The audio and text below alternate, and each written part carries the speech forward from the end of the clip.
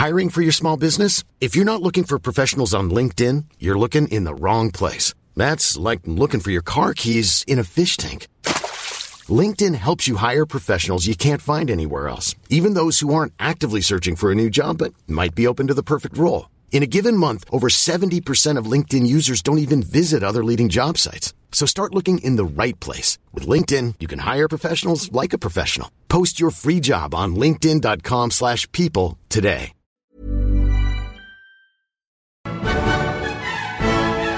Good evening and welcome to the History of Alchemy podcast. I'm Travis Dow. And I'm Pete Coleman from the Bohemican podcast. Today we're going to talk about Johann Conrad Dippel, who lived from 1673 to 1734.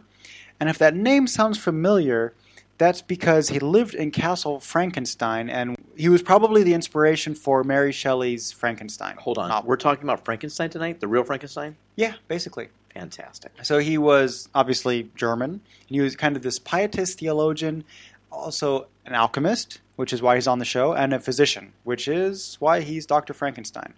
He has a lot of things in common with the Frankenstein or the Dr. Frankenstein novel. Not everyone agrees that he was the inspiration, but we'll kind of talk about the pros and cons for that later. So Dippel was born at Castle Frankenstein, which is near Mühltal and Darmstadt, and therefore, because he was born there, for instance, at his school, he had the addendum Frankensteinensis, and also at his university, the addendum Frankensteiner Stratemontanus. So it was even like part of his name. So Dr. Frankenstein isn't so far off. So for those that aren't aware that Castle Frankenstein is a real place, it is, and it's about 5 kilometers south of Darmstadt. It was built around 1250, so it's a really old castle. So Dippel studied theology, philosophy, and alchemy at the University of Gießen, obtaining a master's degree in theology in 1693. He published many theological works under the name Christianus Democritus, and most of them are still preserved today. Remember Democritus? I do remember Pseudo-Democritus. I'm impressed that you remember, because I was awake. Circa 1700, he turned to Hermetic studies and alchemy as a key to nature. Between 1700 and 1702, he engaged in a bitter dispute with Reformed court preacher Conrad Briske in Offenbach, with whom he shared millenarian hopes, soon coming renewal of Christendom. He accused Briske of compromise and collusion with the authorities after Briske refused to publish Dippel's The Scourging Papacy of the Protestants on the Offenbach press. Yeah, so millenarian hopes, what he's saying is that they hoped that in the millennium Jesus would come back. Pretty much at every turn of the millennia, exactly. There's some kind of cult it was a common thing, this. including like Y2K. Right. But yeah, so this guy wasn't like staunchly enough about these papal influences on Protestants. So Dippel wound up actually having a reputation from this, right, Travis? Yeah, it's kind of controversial. In fact, he wasn't just controversial for this, but yeah, also for this. He earned both defenders and enemies throughout Europe, just from his theological writings. For example, Emanuel Swedenborg was probably both his most notable supporter and later staunch critic. So Swedenborg began as a disciple of Dippel, but eventually dismissed him as the most vile evil who attempted wicked things. That's a quote. And Swedenborg kind of clarified this. So Swedenborg basically agreed with Dippel's views that you should dissolve traditional churches and have a more personal faith, and also reject the Bible as a literal word of God.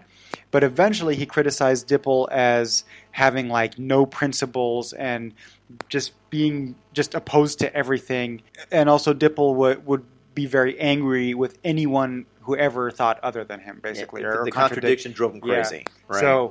So it could be that it might be through Swedenborg that Dippel got this reputation for having this really cultish for being a kind of a cultish opportunist, and used his theological charisma for his own financial gain and influence.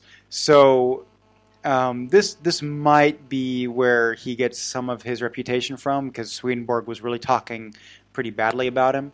So Dippel led an adventurous life, if that's not enough so far, right? Often getting into trouble because of his disputed opinions and his problems with managing money. He was eventually imprisoned for heresy, where he served a 7-year sentence. He later created an animal oil known as Dippel's oil which was supposed to be an equivalent to the alchemist's dream of the elixir of life. Don't know if it would be considered snake oil, but let's just kind of keep going with this. Yeah, a little bit like that. At one point, Dippel's attempt to purchase Castle Frankenstein in exchange for his elixir formula. He tried to get that done in exchange for it, which he claimed he had recently discovered. The offer was eventually turned down. Yeah, this Dippel's oil is pretty famous, and it comes up a lot. Some people say that it was like an energy booster, so maybe it had some kind of compounds in there, like who knows what. But yeah, definitely no elixir of life. But if you've ever heard of Prussian blue, so Dippel and the pigment maker Diesbach used potassium carbonate, which was contaminated with this Dippel's oil, in producing red dyes. To their surprise, they obtained a blue pigment, Berliner Blau, like Berlin blue, also called Preußisch Blau or Prussian blue. That's actually a really famous color. Absolutely, so, yeah. Just for him inventing that, just for an alchemist inventing this new pigment, that will get him a place on the show. But it doesn't end there. So there's also this weird reputation he gained during his claims at Castle Frankenstein, which includes practicing alchemy and anatomy. This is when he had the thunder and the lightning Exactly. going off right here, right? He was allegedly working with nitroglycerin, which led to the destruction of the tower at the Castle Frankenstein, if you can imagine that. But this seems to be a modern myth. Nitroglycerin hadn't been discovered in Dippel's time. And although the history of the castle during Dippel's lifetime is well documented, the destruction of the tower, though surely a remarkable event, is nowhere mentioned. Yeah, kind of a rumor. So this might be a good place to point out that there's a lot of myths about him for obvious reasons. A guy with living in Frankenstein's castle. Post Mary Shelley myths after she published this stuff? Yeah. So maybe the idea of Frankenstein really it took off. In Shelley's time, there was already a lot of myths floating around, which is probably where she got her inspiration. But obviously, once she wrote the book, they just blew up. Life of its own. So right. A couple other rumors that seem to be pretty modern. For example, the one that I'm sure we've all heard of, which is that he performed really gruesome experiments with cadavers, and one that's pretty close to the story is where he attempted to transfer the soul of one cadaver into another. So now soul transference didn't come out of a vacuum. So it was actually kind of a common experiment, or at least theoretical experiment at the time, especially among alchemists. Like we've talked about this before, like the whole creating artificial life, or experimenting with like what is the soul exactly, or what is life exactly. This all falls into the field of alchemy at the time. And so Dippel actually did kind of support this theory in his writing. So it was possible that he did pursue similar objectives, like basically in a lab, but there's no direct evidence to link him to these specific kind of experiments. But there's also no evidence to the rumor that he was driven out of town, basically by the town folks with pitchforks and torches, when word of his activities reached the townspeople.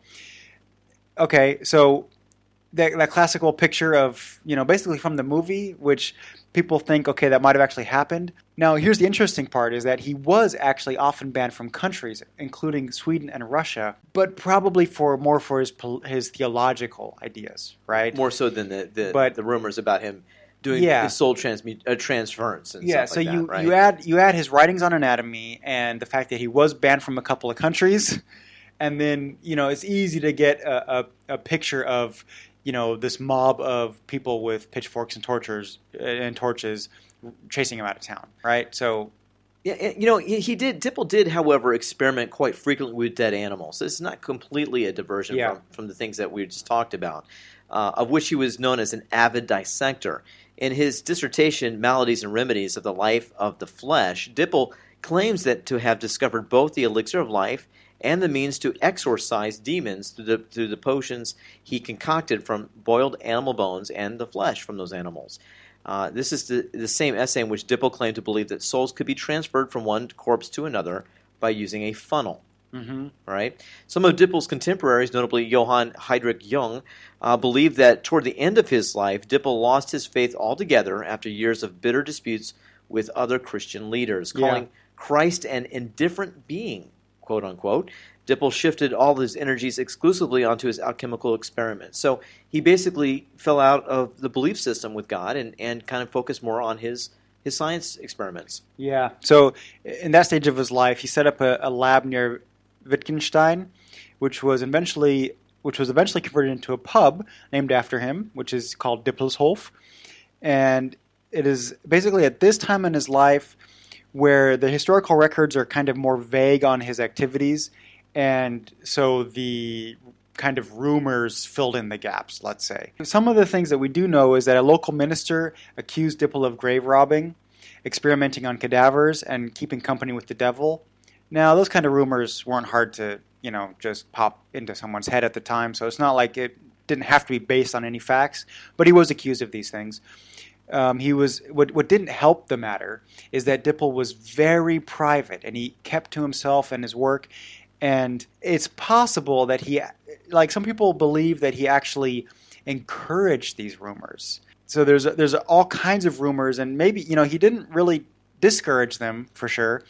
And there's also the rumor that, kind of the common rumor, let's say, that he sold his soul to the devil in exchange for secret knowledge. And, with the ends in mind that he was able to then sell that knowledge to, kind of patrons, like having the knowledge of the Philosopher's Stone, the elixir of life, which he actively said he had and, was for sale.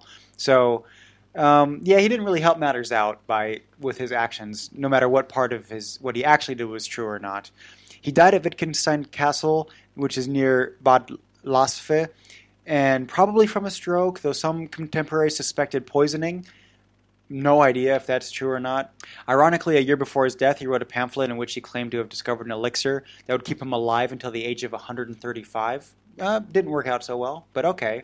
So what is the connection to Frankenstein, the novel? Well, this is what's really interesting here, Travis. His connection to the Castle Frankenstein gave rise to the theory that it was a model for Mary Shelley's novel Frankenstein, though the idea really still remains somewhat controversial.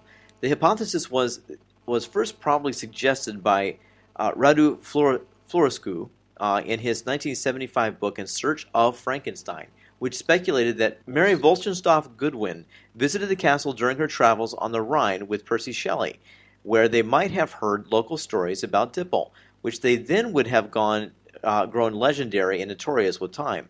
Florescu also notes that Shelley's reference a brief interaction while touring the countryside around Castle Frankenstein with students of the University of Strasbourg, of which Dipple was once a student. These students could have told him stories of the infamous alumnus. Yeah.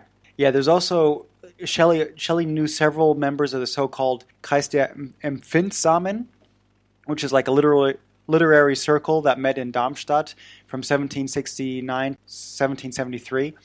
Castle Frankenstein was frequently used as a location for their public readings, thus making it possible that Dipple's legends could have come up during those conversations between those in the circle and the Shelleys. So just kind of, these famous legends that they pass around, a good campfire story kind of thing.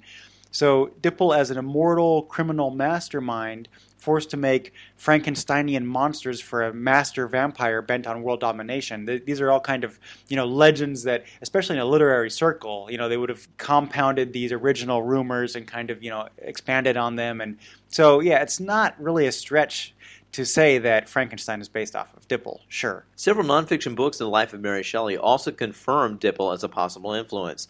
In particular, Miranda Seymour finds it curious that Mary speaks of gods making entirely new men in her journal so soon after their travels through the region surrounding Castle Frankenstein. If rumors indeed existed throughout the area that Dipple experimented on cadavers in an attempt to create life, Seymour argues that Mary's phrasing could be more than merely just coincidental. For now, however, the connections remains a subject of an ongoing debate. But Travis, if someone's traveling up and down the Rhine and going maybe connected to the Danube, you're going to be hearing old folk tales of Central and Eastern Europe that put these things together, right? Yeah, there's obviously many other arguments for and against Dipple being the source for Frankenstein. I did read some against it and many, many more, pointing out other small details. But I think there's just too much of a correlation to totally ignore it. So, I'm pretty sure that Shelley didn't just base Frankenstein off of one guy. So I think the truth is somewhere in the middle. That there's clearly a correlation, and it makes a lot of sense to say yes, Dipple was a prime influence for Frankenstein, but also very likely not the only one. So what Frankenstein did was not unique at the time. So yeah, sure, you combine a couple of legends from a couple different people, and there you go. So, an interesting topic tonight. Yeah. Should save it for Halloween. I'm not gonna. All right. Well, thank you very much for listening. Thanks very much, and take care. You've been listening to the History of Alchemy podcast with Travis Dow and Pete Coleman. For more information about this episode, other episodes, and other information about alchemy, alchemists, and related subjects, visit historyofalchemy.com. Find us on iTunes, subscribe, review, and don't forget to rate us. We'd love to hear from you. Send your comments, ideas, and corrections to podcast@historyofalchemy.com, or get in touch via Facebook on the History of Alchemy podcast page, or Twitter @Alchemy Podcast. Tune in to our sister podcast all about the Czech Republic, Bohemicon, which is also available on iTunes or on bohemicon.com. Until next time on the History of Alchemy podcast, thank you for listening.